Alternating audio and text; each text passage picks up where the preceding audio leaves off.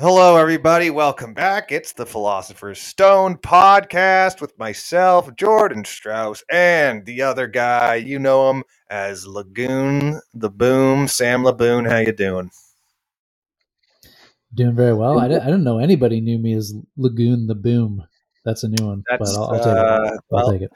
Some people do know you as Laguna Beach, and one of the people that are credited with assigning almost all the nicknames of all of our friends is our second ever guest on the podcast. He's a man of mystery known simply as LeGrande. Welcome to the podcast, LeGrande. How you doing? Tell us about yourself. Doing good. This is a special moment. I've listened to this podcast since day one. Through that whole first day one listener, that first season with that awful recorder as the intro music. I was there at the start of season 2 when it really just, you could tell the budget was just amplified when that second season came on. Yeah, that's all that ad revenue coming in, Mike. Yeah, that new theme music just hit like a brick. Like that was wow. These guys. So it's it's great to be here. Fantastic. We know LeGrande from back in high school. So long time. We've known the man. One of our more knowledgeable acquaintance or comrades or whatever we want to call them. We're in a communist nation now, right? One of our exactly. Me and Sam have known LeGrande since high school. I don't know how much you want to tell about yourself there. We're trying to maintain a little bit of anonymity. Did I say that right? Yeah. Anonymity. I already said your name. Whatever. That's exact. Anonymity. That's exactly. Yeah. No, knowing both these guys since high school. Half a lifetime ago, and also from the Okanagan. So Sam is really the one giving us regional diversity here. Yeah, that's true. He's giving us yeah. Well, we're glad to have. How many clues do we give people to figure out who? I think if people really want to find out who he is, they'll find out. But the truth is, most of our listeners are going to have no idea, nor will they care. True. Internet sleuths these days, doxers. You're never safe out there. That's true. That's true. People can find you. Yeah. This is the last day of the end of the rest of your life being a shit show. Yeah. Just get ready for the onslaught of trying to get canceled. No, you'll be fine. What you might know is that our listenership is not exactly. We're not on the Spotify Joe Rogan level at this time. Well, it's only season 2, though.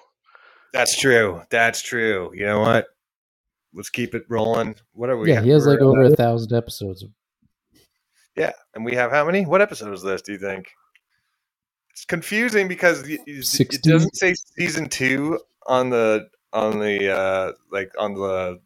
name of the episode. So we're on episode 8, season 2, but it just went back to 1 with no explanation. Yeah, it's like 58. So people that are just joining us now, getting up there. People that are just finding the podcast will only think that we have 8 episodes. That's the issue. And already this polished of a podcast, though, they'll think, wow, in 8 episodes, these guys have it down. That's true. They must have experience in radio or something. Well, what's going on in what's going on out there? You guys excited for the reopening of society, the impending reopening of society, which hopefully next couple of months. I can't see it not opening up in the next couple of months. No, it's a big shift in BC. Everything open, no capacity except masks and Vax Pass. So you can go to whatever nightclub there is in Kelowna now. I don't even know. I think Gotham, some new one, but you have to wear a mask on the dance floor. Man, no, that was way, kind really? of unappealing. Yeah. It seems kind of to take away a little bit of the appeal. But I mean, hell, people have been caged up for 2 years. People are ready to go mask. I think the ugly people's time to shine. Anyone with this, they've got this 1 month window to really shine. Yeah, this is all about the dance moves now. Like no one's gonna be distracted by your face, or your teeth, or whatever. Yeah, I mean, but I think we've been like BC has not been that locked down. But I think Ontario's had actual like multiple lockdowns of people not going to work and stuff. Hasn't it, Sam? Hasn't there been a few times where like gyms and barbershops and stuff closed?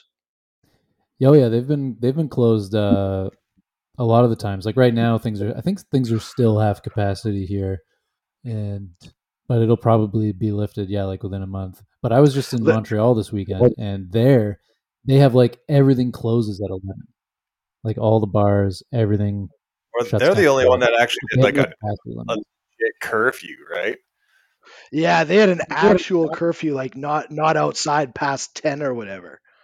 Yeah. Well, but I think in general, it seems like Quebec seems like they are like it's also the case there that in the wintertime, it's the law that you have to have snow tires, and if you don't have snow tires, you get a ticket.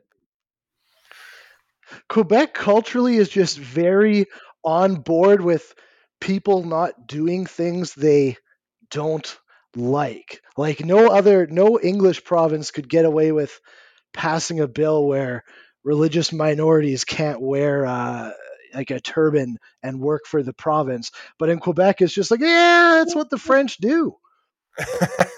They're like, they're so concerned about protecting their minority culture because they view themselves as a minority within Canada. Yeah, so they really feel like they need to protect themselves. So it's really in their DNA to just have no problem. Anyone who's slightly out of line, whether that means wearing a turban or having summer tires past October, they're coming for you. Yeah. That's a crazy thing to like be on the front from the law because of your bald tires. Good police chase. Well, according to a lot of people on my Facebook, British Columbia is not only the next, it's the third Reich over here, but we're also all of our freedoms were stripped away. We were pretty much treated like you guys had it the easiest. Yeah, we had it so easy compared to easiest out of all other provinces. I know people out here are very. People on my Facebook feed are acting like we're about to get rounded up and like put to camps. Like they literally thought we were maybe put in camps. Like I think people just like to feel like they need something to fight against, even if it's pretty much a specter of their imagination. Well, I mean, if we think about it, only being allowed to have 6 people at a table in a restaurant is pretty close to a concentration camp. Right? Like it's you're only one step removed. Yeah, if you put a fence around that table and take away all the food, away from being Auschwitz at that point. That's hilarious. Well, I just find the whole. But it is exciting. Yeah, it's exciting. Spring and summer will be a lot better. We had our first few full capacity comedy shows back at Dakota's, and you could feel the difference. You could feel the difference right away. Yeah. It's feeling like a real show again. So what was it? What was it before? Half? Yeah, half capacity, which still feels like a good. Like it's like the room's so small that you don't notice it being half empty as much, but once it was full again, it was like, oh yeah, you can really half fit. Full. Whatever. It was pessimism. Like when it's half full, it doesn't feel that empty because it's so small and it's a weird shape, so you don't notice the empty spots. But when it's full again, you really realize, oh wow, they actually can fit a ton of people in here. You don't actually notice it though from like on the kind of punchline of a joke when everyone laughs. You wouldn't notice the difference from only half the amount of people in there laughing. It seems like the decibel level would be a lot less. Mike, I don't think I've ever told a joke. It would be quieter. Everybody laughs. but you can definitely tell. Oh, come on! You're selling yourself short. I'm sure you've hit a few home runs out there. It was let's just say it's been so long at half capacity, we kind of forgot what a full laughing room sounds like until recently. Oh yeah. It's interesting. Is that to where see. you recorded your? What's that? Was that where you recorded your special? In Dakotas? I was still at half capacity, but it was a really good crowd. Now we're seeing there's been a bunch of new comics that started during the pandemic, and they're just getting their first taste of full crowds ever. And so they're pretty stoked. That's got to be a blast now, eh? From going half capacity their whole time to full. Yeah. Jeez. Pretty stoked about it. I got starting to put a little myself out on the internet. I just really fucking hate the whole you're either on every social media platform posting every day, or no one will ever see your shit. That's pretty much what's going on. You have to promote it that hard to get out there. Eh? You don't keep posting regularly. You drop out of all the algorithms, so it's you'll just see your view count climb, and then stop suddenly because now it's not getting recommended to anyone or getting shown to anyone. So you have to design you have to be engaged in the platform daily almost. It seems like this is how it seems like to me, and what I've heard, it's all about trying to get the algorithm to pick your shit up, and you need to be really engaged with the platform for that to happen. Can't you just say something really offensive and get on the CTV nightly news? Yeah, that's kind of the direction I'm going. That's how the game is played. Yeah. I just have to do something that everybody hates enough to look me up. But yeah, even the videos that go viral, the only reason they go really viral are because other channels pick them up and start promoting. You have to be. I think they're designed to reward creators that engage with the platform a lot. So it's a fucking full-time job if you want to get noticed on social media. And that's my excuse, and I'm sticking with it. Have you been doing it full-time for the past couple months? No, I did it 2 days in a row and I got bored. See, I got my shot, right? That's all. I got my whole 40-minute special up on YouTube, which will be there. It just won't ever be recommended to anyone. Pretty much, I'll have to be kind of word of mouth. I'll just have to tell everybody to go watch it after every show and just slowly get views. But really, the whole purpose of that special was to have something to point bookers to that were want to book me, but they don't know if I'm good or not. They don't know what kind of material to do. So at least I have that. Or people that don't know if they don't hear of me, so they want to look me up before they pay for a ticket. And then there's actually something out there for them to watch beforehand. That's really what the purpose is. I think I'm going to wait till I get something a little bit more polished. They did a great job on it, 2-6 Films, I will say, but I'm just what was it called again? Not qualified for this is what I ended up calling it. And that was 40 minutes, one take, wasn't it? Yeah, it was one show, one take, one night, one opportunity. I was gonna say one take, no notes. Is this guy's the West Coast white comedian Jay-Z.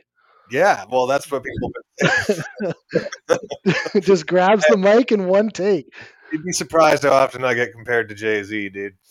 It's but yeah, so that the purpose of it was less to blast the internet with the special and get go viral, and more to just have something online for people to look at when they hear of me. And then, in a couple more years, another 3-4 years, I'll try and get something a little bit more legit, and then whore myself on social media, whore myself out, and try and get as many views as possible. So the Netflix contract is in the next 5-year time frame. Well, they're as soon as we can pay Chappelle, you're next on our list. Okay, so there you go. Is it true they just ordered 4 more specials from him? Or no, he's hosting a set, showcase. That's what he's doing. Didn't he do 4 for them in a couple of years? He had 2 on the same time, and I think he had 2 other ones. Yeah, that was Yeah, he did 4 for them. In like 5 years or something crazy. They weren't necessarily the funniest, but they were definitely an hour long. He fulfilled his contract. They tried I to talked for an hour. God damn it, pay me. they tried to the workers there tried to get him canceled, and then one of them got fired. They did not let him go. Yeah, what was the story? I didn't really follow that very closely. What exactly happened? Can you recount for us? There was a walkout of like 20 employees because they didn't like his views on transgender people. So they said, you get the CEO, you have to fire him or we're going to walk out.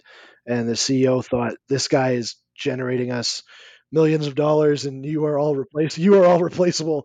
So do what you got to do. And they actually did walk out, and a couple of them got fired for not doing their jobs. Well, there's a lot very of this interesting. around. Like, I feel like, yes, that works in a lot of times, but like it's the same thing with Spotify and Joe Rogan. Like, why you can't just set the precedent that if a certain group of people doesn't like what you say, they can just make a ton of noise until they get what they want. It's just like this freaking convoy protest. It seems like that would set such a weird precedent that, nowadays, if you just don't like something the government's doing, you just show up in Ottawa and honk your horn for 3 weeks until you get what you want. It's like same with the Netflix walkout. It's like as soon as you start giving into that as like the authority, then that's like what everybody's going to want to do, right?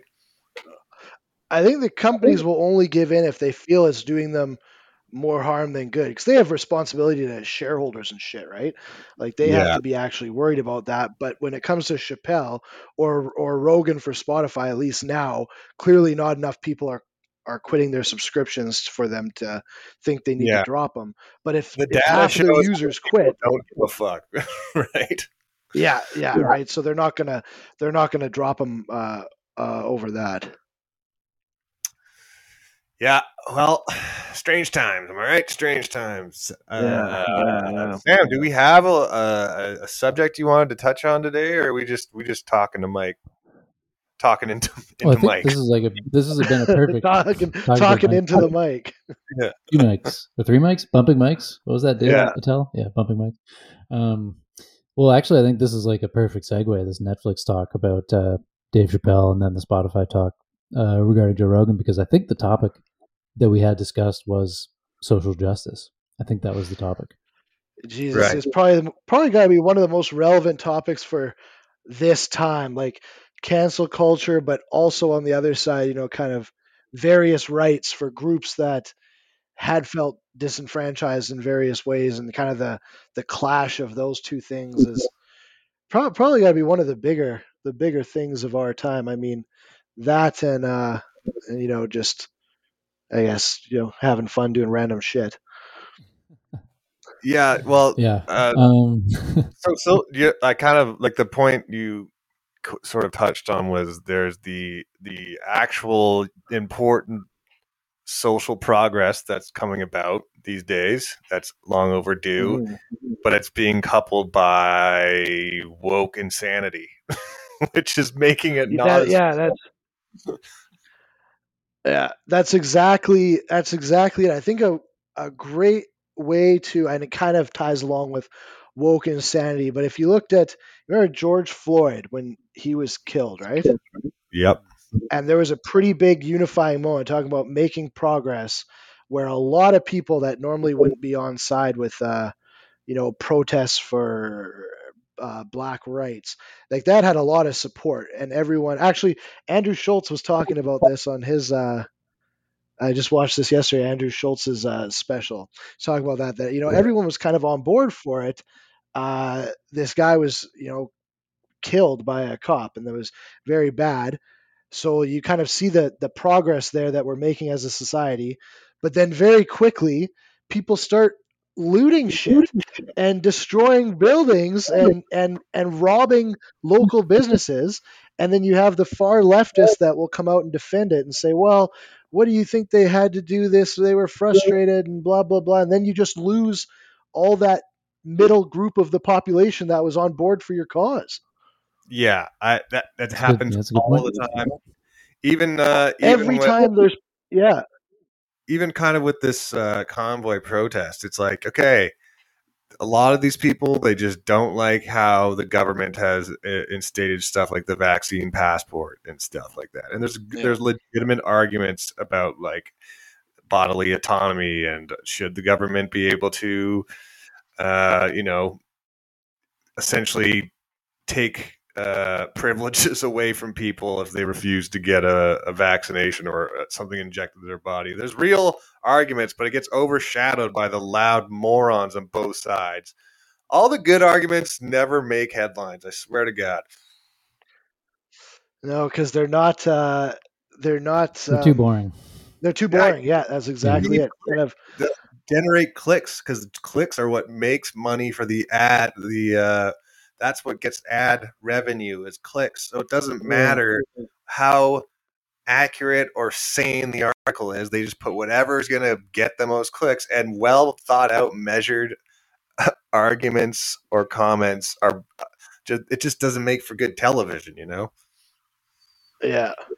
No, it's really gotten. You can see having kind of a middle of the road appeal. You can see it in politics. There used to be people wanted to always run. It was run in the middle and get as many people in the middle on board to support you as you can. And now that just doesn't fly. It's all you have to be to one extreme or the other. If you're in the middle, you'll just get washed out as boring. And I find it's like that in news too. Yeah. Hopefully that people are getting understanding that that's what's happening, but I don't know if a big enough portion of people are really seeing that this is all not going to, it's like, it's never going to end up where it's like the right and the left are getting so separated from each other that it's getting to this point where it's like we cannot coexist at all in this country. And that's just, that's scary. Yeah, I don't really know what swings it back. Like if you've watched, hey Sam, I know because I listened to this podcast, you were asked to watch this. Did you watch The Social Dilemma? No, I didn't. But we can. I don't need to watch it. I know what it's about. Okay, the gist of it, algorithms. The algorithms feeding people things that is just more and more extreme because that's what gets a visceral emotional reaction from people and keeps them clicking, spending more time looking at that. That is, you don't get that type of reaction by reading something that says, well, there's well-reasoned arguments on both sides of this, right? It doesn't get people clicking further and doesn't keep their eyeballs on the screen for longer. So this, with social media driving us to extremes, I don't know how this gets better. It feels it's just going to keep getting worse. Well, there needs to be. So here's a question: is this a case where freedom of speech is causing psychological harm to people, which could even become physical harm? Oh, that was a tough question. Right, because we have all this, right? Like we're talking about the social media, right? It's basically like a newspaper, but kind of like on steroids. And except for it doesn't. It's not like it's not well vetted either. It's like they just. It's like a newspaper that has no responsibility to retract or reprint or even have a fact checker most of the time. There's no fact checkers. There's no editors. There's no one who is cross-referencing anything. And right? the extra layer of like what makes it super terrifying is the algorithms are figuring out your psychology, and it's very, very good at picking out what things are going to make you mad and then showing that on your feed. Mm-hmm. Okay, so this is like this is a perfect sort of modern example of a very old argument about freedom of speech from a British philosopher named John Stuart Mill, who's like a very famous liberal philosopher from back in the day.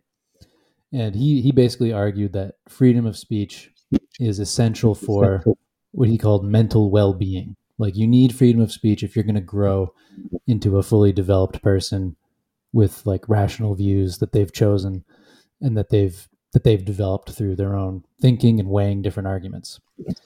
But even Mill thought that there are some cases where freedom of speech can be harmful. And his classic example is this idea of a corn dealer. So suppose there's someone who sells corn, and someone starts passing around a pamphlet or like a placard that says the corn dealer is like hoarding corn to artificially raise the prices and is like going to starve the poor people. And this placard, maybe it's true, it might even be true, and this placard gets circulated through a mob outside the corn dealer's house to whip the crowd into a frenzy, and then they go and burn the house down. John Stuart Mill argued that the authorities should be allowed to prevent the circulation of that placard through the crowd to prevent imminent violence. But he also argued, because this is way back in the day, he argued that the very same information could circulate freely in a newspaper, because he thought people who read the newspaper were too educated to get whipped into that kind of frenzy. But he basically thought, like, you can restrict speech if it might cause imminent harm. And that's been true. And that's been that's pretty much the legal test in the United States for like what kind of speech can be incitement. Like for speech to be curtailed, it has to be imminent harm. But I think what the the social dilemma has shown is that this stuff can happen over time. Like these algorithms, these Facebook stories, they might not cause anyone to do anything today that's bad, but over time it sort of builds and builds and builds into these sort of like violent anarchic outbursts, like we've seen with like the convoy protests, or maybe even those riots after George Floyd died. So when he's talking about that, do you think he's referring, when he's talking about, because this is a key point that a lot of people, especially people our age, disagree with me on this point, but I think it's an important one. What was his name? John Stuart Mill? Yeah, that's right. Is he referencing, when he's talking about possibly curtailing free speech, is he referring to the state taking those actions or private entities taking those actions, or does he differentiate between the two? He thinks the government, the authorities, should intervene to prevent speech from inciting imminent violence. And right. I guess the United States, which is probably the country, I think the United States is the country with the best, or like the most significant freedom of speech in the world, and they basically follow that dictum that unless there's going to be imminent violence, you have to let it go. Like there's this famous case called the Skokie affair, which was like it was basically a neo-Nazi rally in a town called Skokie, Illinois, and the neo-Nazis chose that town because it had a large population of Holocaust survivors. So it was like a deliberately provocative act, like we dare you to ban us, and then we'll sue you for violating our First Amendment rights. And the courts allowed it to happen because there was no incitement to imminent violence. Yeah, but you also can't deny that it caused serious psychological harm to all the the Holocaust survivors who had to sort of relive their worst nightmare. So you can essentially whip a group of people up into a hateful mob, but as long as you don't actually say you should go hurt people, you're fine. You can just talk shit until people get so mad they go out and hurt people anyways. If you don't I don't know. That's like the courts to decide on a case by case basis. But yeah, basically, if you aren't deemed to have incited violence, then you're okay. I mean, then there's libel and defamation and stuff. But in the States, yeah, because they actually have the First Amendment for free speech. Canada, we do not have that strong of protection. It's really yesterday. Tried to bring yeah, the leader of the truck convoy was in court in Canada, being for blocking public infrastructure for 3 weeks, and she said, "Well, what about? I thought I could do it because my First Amendment right."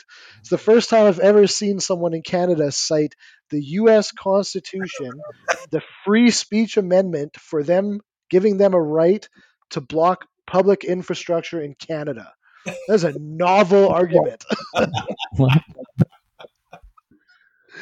That is some wild shit that you do not see. Now they won't even be allowed to emigrate. Damn. That is nuts.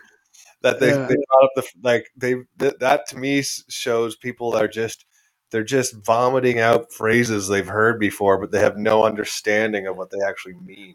No, they have no idea that the First Amendment is not a thing in the Canadian Constitution. It's just a thing they've seen on TV, that the channels they watch or social media, and thought, oh yeah, that's that thing that will allow me to shut this city down. It kind of reminds me of there's that gym in our city, in our valley here, that was defying the health orders, and there was a big hubbub about them not complying, and they were posting a lot on social media, and they seemed to get a lot of support on like Facebook, and they were like, it's not, they kept on quoting the Charter of Rights and Freedoms. Anyways, when gyms actually opened up, they're like, okay, you can open gyms, but you have to check vax passes, you have to wear masks. Then this gym went ahead and said, no, we're not doing any of that either, and they got a huge like online backing from Facebook people, which amounts to nothing in court. But when they went to court, I think they probably got a curb stomping by the judge because they all shut up pretty quick. And it's just like, I don't understand where they thought this was going to end up going their way. Like, the law is still the law. You can't just outright defy it without a plan legally, right? Well, you missed that clause in our Constitution that says if you get 1,000 likes on Facebook, that section of the law does not apply to you anymore. Wow, I must have been unaware of that.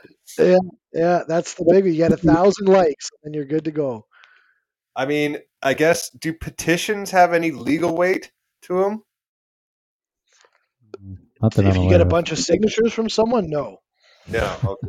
So it's political weight. You can't just change laws. Political weight. You can't change laws in the moment based on how many of your friends think it's stupid. Yeah, no, like if we wanted to go out and kill people, and we had 20 people sign our petition, we wouldn't be allowed to do it. How many people would we need to sign it before we could kill people at will with no repercussions? I think in this year, because of inflation, it's like 43 people now. Okay. Well, I know what I'm doing this weekend. Door to door with a notepad and a gun. I think the big thing with free speech, though, that from the philosopher Sam was referencing, that the people that talk about it nowadays is often on platforms like Facebook, like, oh, they took down my post.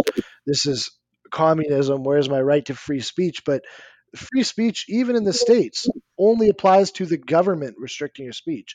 It's never been like, if you take a newspaper from back in the day, it does not have to publish what you want them to publish. If you have a poem or something and they don't publish your poem, they didn't stifle your free speech. Mm-hmm. Right. Yeah, and in a sense, like, this is like the ability of social media to allow people to broadcast their opinions, in a sense, is like, it's like a really powerful thing because it gives people a lot of agency to make their voice heard. But there's this unexpected trade-off, which is that the platforms that get heard the most aren't necessarily the healthiest for like a democratic society. Well, it's because a lot of well thought out ideas are not they don't fit in the 140 character limit of Twitter or like the 1 minute duration of an Instagram reel, right? Everything has to be so like punchy and attention grabbing, or else the algorithms won't put it out there. It's like the rationality is not good for business when it comes to these platforms. That's why the guy in the Social Dilemma, I think it was one of the guys from Twitter or maybe Facebook who designed the advertising business model, where that's like the whole algorithm set up to get clicks for advertisers, right? That's the whole point. And then he essentially said that he's afraid he like created essentially a civil war machine, and it's not even like anyone's at the helm of it. And it seems like it's just the worst time for that because there's so many, kind of ties into what we were talking about with, kind of various different, improvements of rights for some, but other people don't like it, and some of it goes too far. It's just a lot of very divisive issues right now, and we have these social media just amplifying it even further. Like if we had the social media we have now in a time though when everyone kind of mostly agreed on the big things, it wouldn't be so bad. But we're kind of getting hit with both now. There's so much disagreement about everything, and it's just amplified up to 11 all the time because of social media. Oh yeah. Well, I'll put this this quote to you, and let me know what you think about this. This is a philosopher named Raphael Cohen Almagar, who says, "Freedom of speech should not contradict fundamental rights of equality of concern and respect, which underlie a free democratic society." Say it one more time, Sam. Freedom of speech should not contradict fundamental rights of equality of concern and respect, which underlie a free democratic society. Damn, how far does what was the should not undermine, what's the middle part of that? Should not contradict fundamental rights of equality of concern and respect. So how far, geez, equality of, and what era is this guy from? Like, do you know are these guys in the 1800s or? No, this is 1993. Oh shit. Okay, Yeah.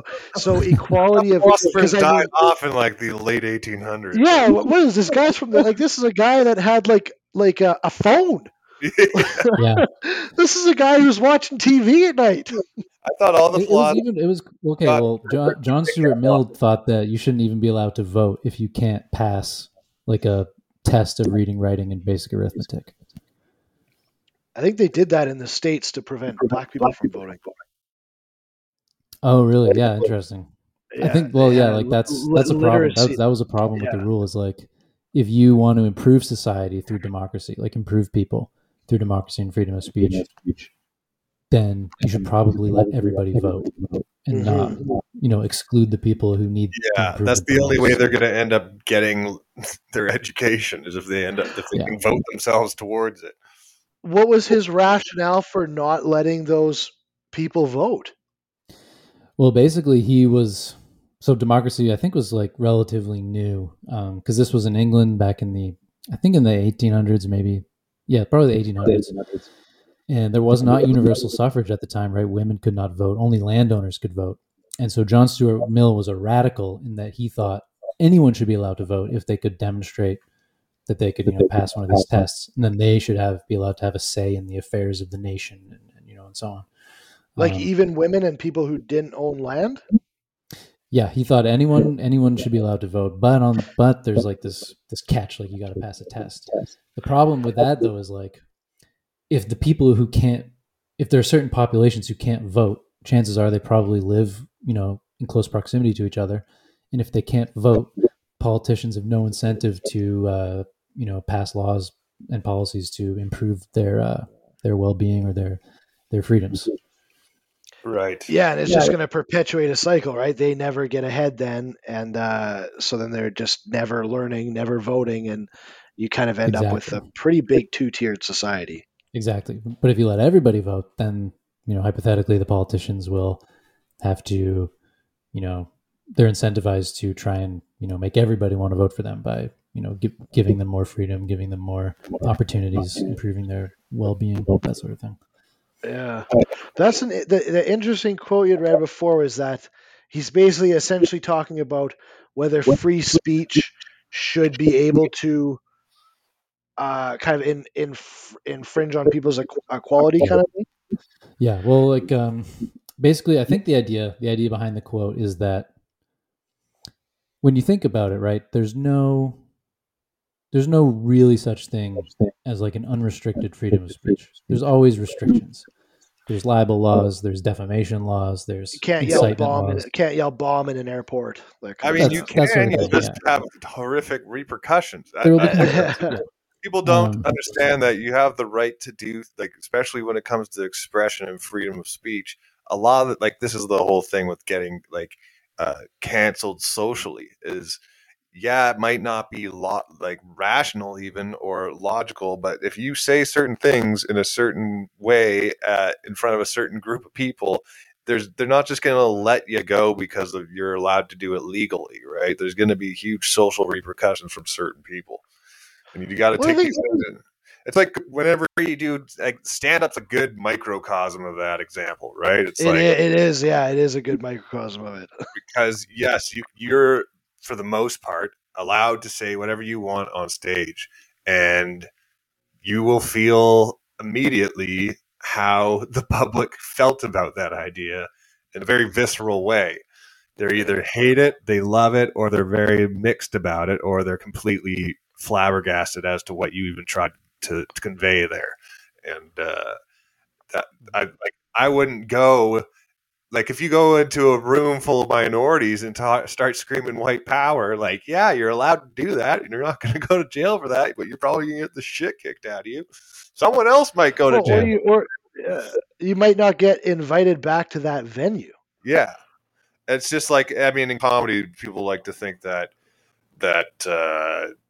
you know, comedians are the last people that are allowed to say anything they want to say, but like, venues have restrictions on what they want said in their rooms.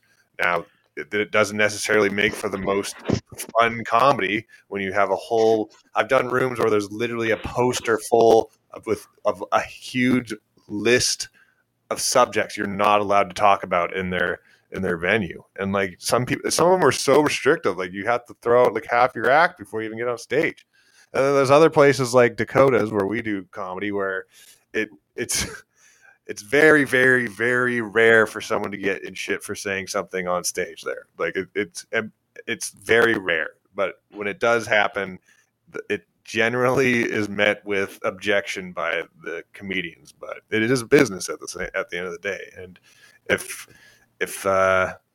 if you're up there saying shit that's losing money for the venue, that's not good for the scene or the rest of the comedy, the comedians. So, I mean, there's always a line, right? But that kind of just is the world we live in, right? Like the venue has a right to make money, and if people complain that they are canceled because the venue doesn't want them there, whether it's a venue or whether it's a Netflix or a Facebook, I mean, these people have a right to decide what they want to have there, right? Well, that's the market, right? I mean, it's literally like if you own a venue and there's someone that's performing regular at your venue that is getting people turned off with coming to see these shows, that's a problem for your bank account, right? That's a problem for your business. So it's totally like the thing of free speech is like, people need to remember that there's a difference between your legal right to say something and you being sheltered from repercussions of what you say. And that's what again comes back to free speech being the government preventing you from saying something versus Dakota's preventing you from saying something. Yeah. Two very different. Very different. Well, the quote you had just read, Sam, from the philosopher from 1993 is talking about the government, most likely, right? I can't remember the exact context, but I think, yeah, that's probably the implication of it. And it's I think another example, just bringing it back to one like recent example that's happened is we have our main venue here, which pretty much lets you say anything. And so recently we did an open mic at a different venue in town, and the comedians did the same material they would do at Dakota's, which is met with applause and praise. And that same material got the whole show canceled. That was supposed to be a weekly show, got canceled immediately because of how offended the people that ran that venue were. So it's like the jokes were said in one environment, met with applause, laughter, and praise. In another environment, we got canceled. So it's like, you got to know where you're at, right? Yeah. I think that's where the concern and respect thing comes in. You could think of like a comedy club as like a microcosm for an entire democracy, and the person on stage is speaking, and one restriction that is pretty much universal unless there's like specific rules about the room is that the crowd is not supposed to heckle them. Right. Yeah. And that's like a very harsh restriction on speech. Like, you're not even allowed to talk right now. You have to, listen to the person who's on the stage and listen to what they have to say. Yeah, and often they're either dealt with by, getting thrown in the gulag by the bouncers, or they are met with a public humiliation if the comedian's skilled enough. But in amateur comedy, a lot of the times they're not. So your last kind of bit of support is to get the audience to tell them to shut up. Like, once they feel the whole room turning on them, they'll often shut up. But even then, sometimes they don't. Yeah. So it's like, and I think like an important thing is maybe like another aspect of the quote to consider is that freedom of speech, you can't have a democracy without freedom of speech. But you also can't have a democracy with too much freedom of speech. And I think you have to be able to find a balance. And it's getting harder and harder to do that. And I think that a lot of people, I think the people thought there was a good balance. Well, again, that's the people probably as that, kind of, you could break it down to just saying like straight white men essentially, but something like that, or the people who always thought the balance was good, but now everyone else is kind of pushing for, hey, this is not an okay thing to say or do, and it's created a lot of tension, right, with how fast things have moved in that direction. And I think that's probably one of the bigger tensions we see nowadays. Yeah, here's another example. So there's a famous Supreme Court judge. I forget if it was Oliver Wendell Holmes or someone else, but there was a famous Supreme Court judge, and they had this famous quote that it's not up to the government to restrict speech, but speech should be there should be a free market of ideas, and within the free market of ideas, there should be competition between ideas, and through this competition, the truth will inevitably triumph. And I think sounds like the stuff with the social dilemma and whatnot proves that is not true. It's not true. It doesn't really work, actually. No, it's the not idea true. that makes the most money will succeed. Yeah. It's like if you get a bunch of people in a room with opposing views, it's not necessarily going to be the correct people that come out with their heads attached still, right? Yeah. A lot of cases, it's the people that are right that get their heads cut off. Mm-hmm. But it can go way too far in the other direction too. Like, it can go. There's the president of Singapore. What was his name? I got it here. Lee Kuan Yew. He was the former prime minister of Singapore. And so, according to him, this is just a quote from something I wrote to toot my own horn, but according to the Lee thesis, civil and political liberties are taken to be detrimental to the economic development of poor countries. Lee points to the economic success of authoritarian East countries like South Korea, which at the time was authoritarian, Singapore and China, and the economic struggles of Asian democracies like India. So before we get into now we can get into the facts and say that maybe, he's not entirely right about that. Japan is very successful. It's a democracy. South Korea is more successful now as a democracy than it was when it was I was just going to say South Korea is, I guess maybe when he said that at the time, South Korea is not does not fit the bill of what he just described. No. In fact, it's now North Korea is the authoritarian one, and they're, not doing very well. South Korea is doing much better. But they're doing great. Although man. I think compared to Western countries, South Korea. If you listen to their leader, they're doing great. Oh yeah. was this from? Was that quote from someone's thesis? Was it from a philosopher's thesis? Yeah, it might have been from my thesis. Yeah. Where can our listeners buy that? Is that for sale? I don't know if I'm allowed to sell it. Actually, I would feel very bad about charging people money for it. I would encourage people to read that. That was very good. But you use a lot of complex language that non-philosophers would would I be able to understand it? Is a short question, version of that question. Yeah, I think there's some pictures in it. No. All right. Well, no, it's pretty readable. I think it's pretty readable. I do not have a philosophy degree, and I understood it. Although I had to reread a couple of things to figure out what was. I mean, it's philosophy. It's hard. Yeah, some parts are a little tricky. You're more well read, especially when it comes to things of certain density than I am. So I'll give it a crack. I'll give it a fucking crack. Yeah, take a crack. I'll be leading the podcast from then. You're gonna regret that. Sam will be replaced. Yeah. I know. Yeah. Well, okay. So what we were talking about, freedom of speech and striking that balance.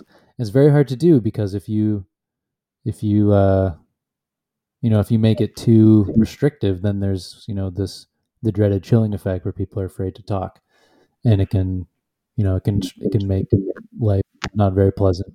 People are afraid to say things that they should be allowed to say. So it's a really, really difficult thing to strike that balance. And now it's become even more necessary to think about it because of sort of how rampant the incitement of angry mobs is becoming. Well, and the list of what is off topic to talk about is getting bigger and bigger. Like I think 10 years ago, you could have an open discussion about transgenderism, right? Like you could have an open and frank discussion about what if it was an actual kind of a thing that is it kind of, not to say it's a mental illness, but is it something detrimental to people, or is this just a widely is this something that should just be widely accepted as we start to understand it more?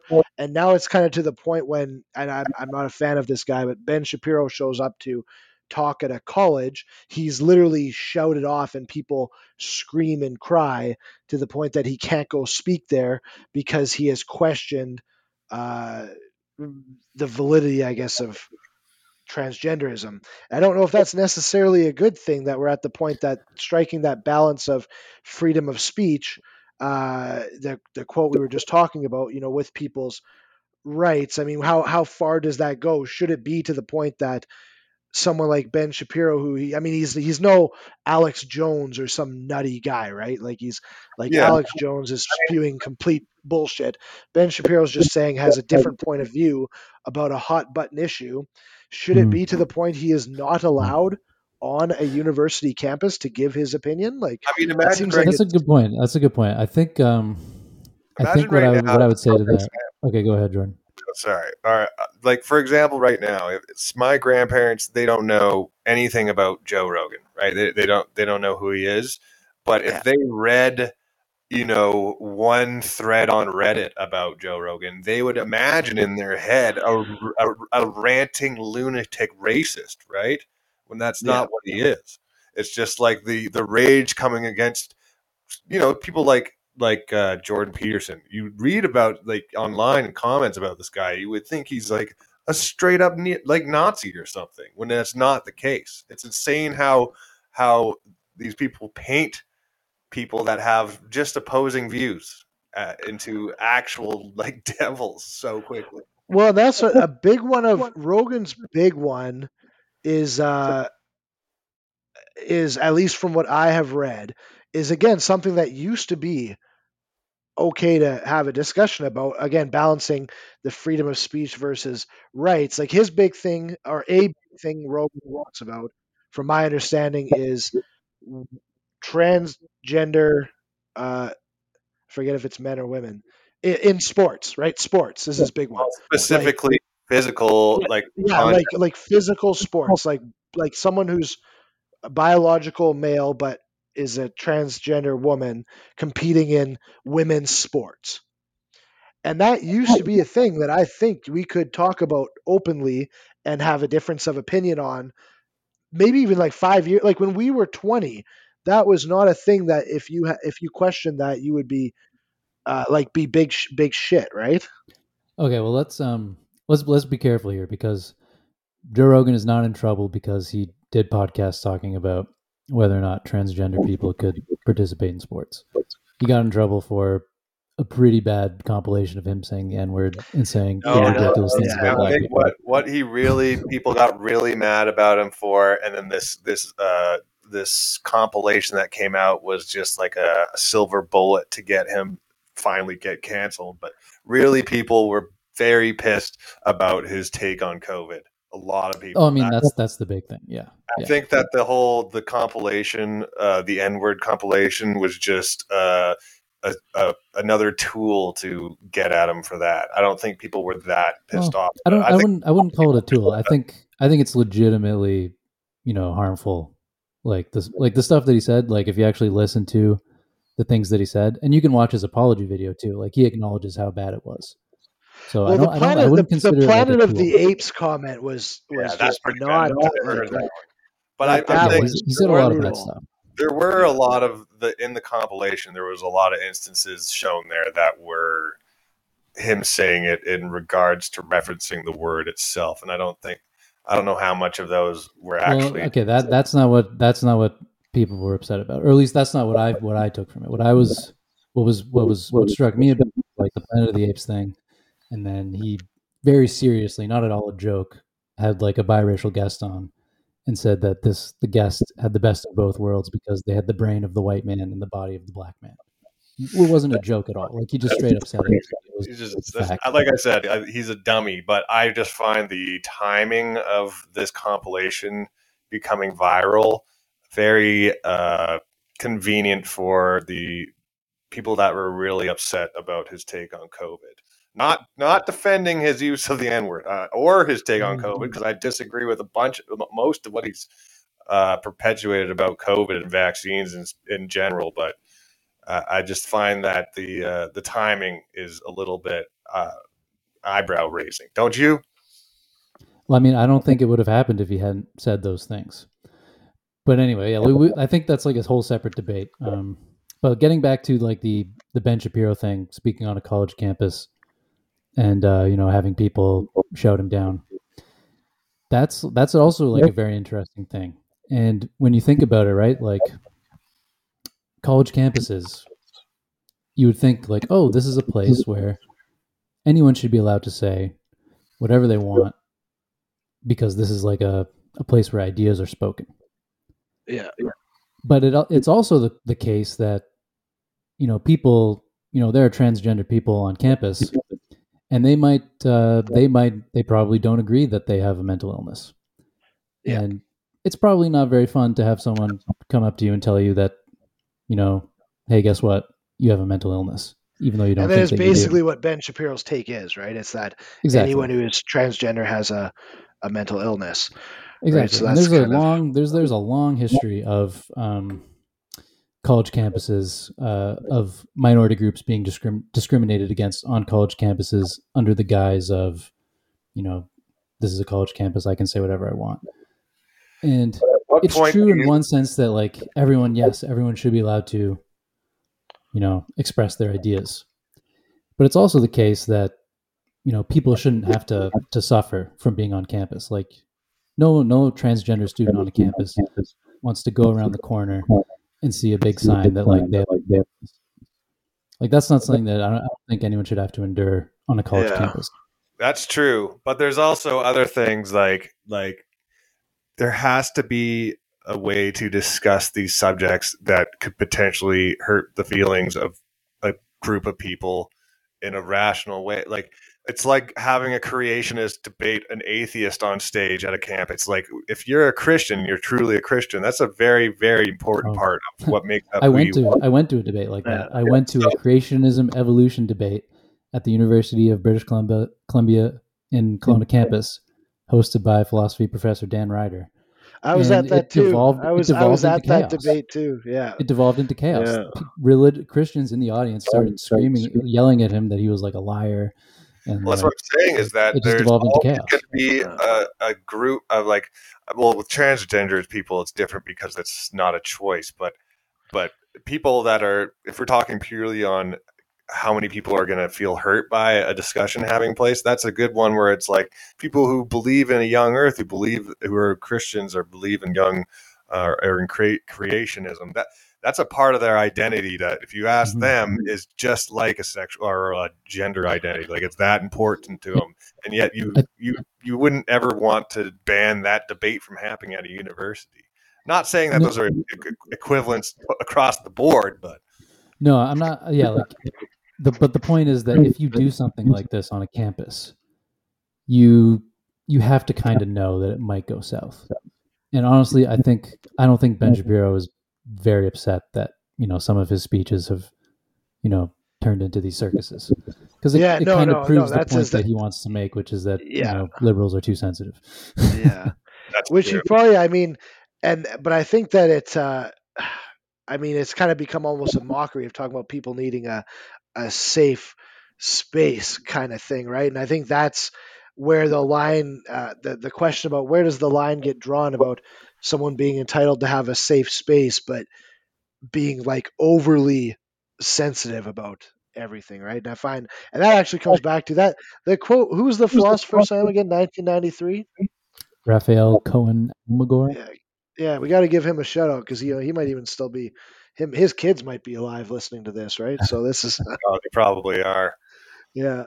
Like that was that's a really good quote to summarize kind of like these ideas about having freedom of speech and freedom to discuss these topics, but also not, for lack of a better word, kind of offending or harming the people that they're being discussed about, and where that line gets drawn. And it's we probably won't solve it, us three talking about it here, but it's a very big We're almost there.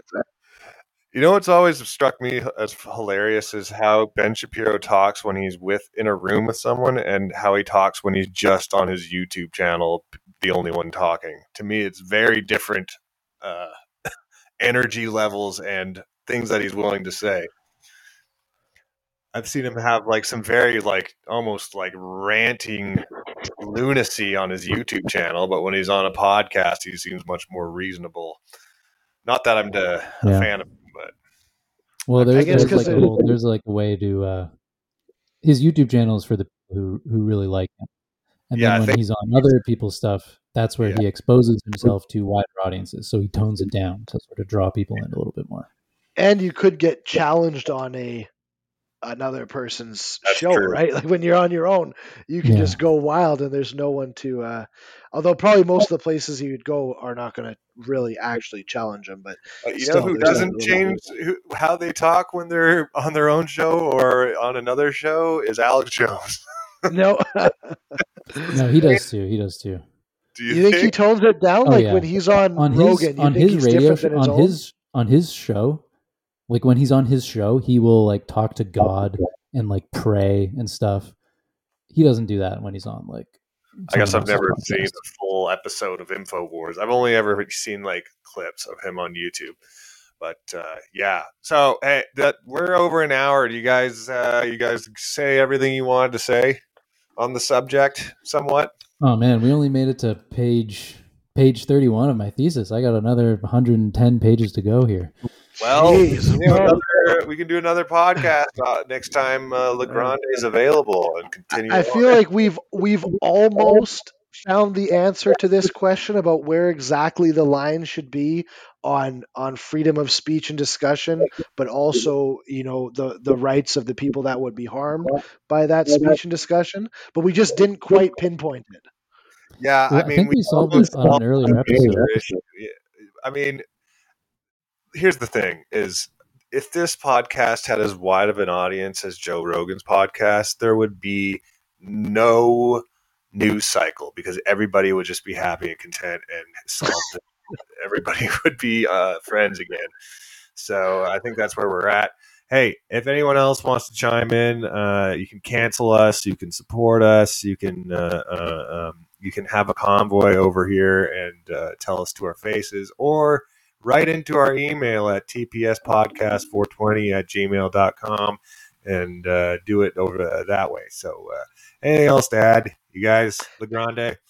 Are you guys still getting? Didn't someone sign you up for a porn site or something from that email when you first made it? I have no comment on that. No, we did get a lot of Russian porn spam for some reason. I don't know why. I remember but that. now it's clean. Hey, now it's just I still get spam. I got spam today that we need to claim our podcast on the Wisdom app, and like I replied like, "Oh, thanks. I'll talk to my partners and get back to you."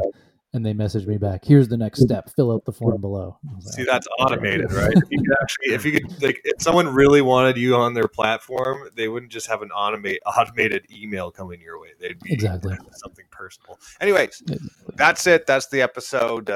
Thanks again for coming on, LeGrande. We'll have to have you on again in the near future. Yeah, we got a lot more to talk about. Yeah. If we're only at page 30 out of 140, that's a little ways to go. Yeah. Oh yeah. So we can talk about capability theory. No, don't even start. That's it. I'm signing off. This is it.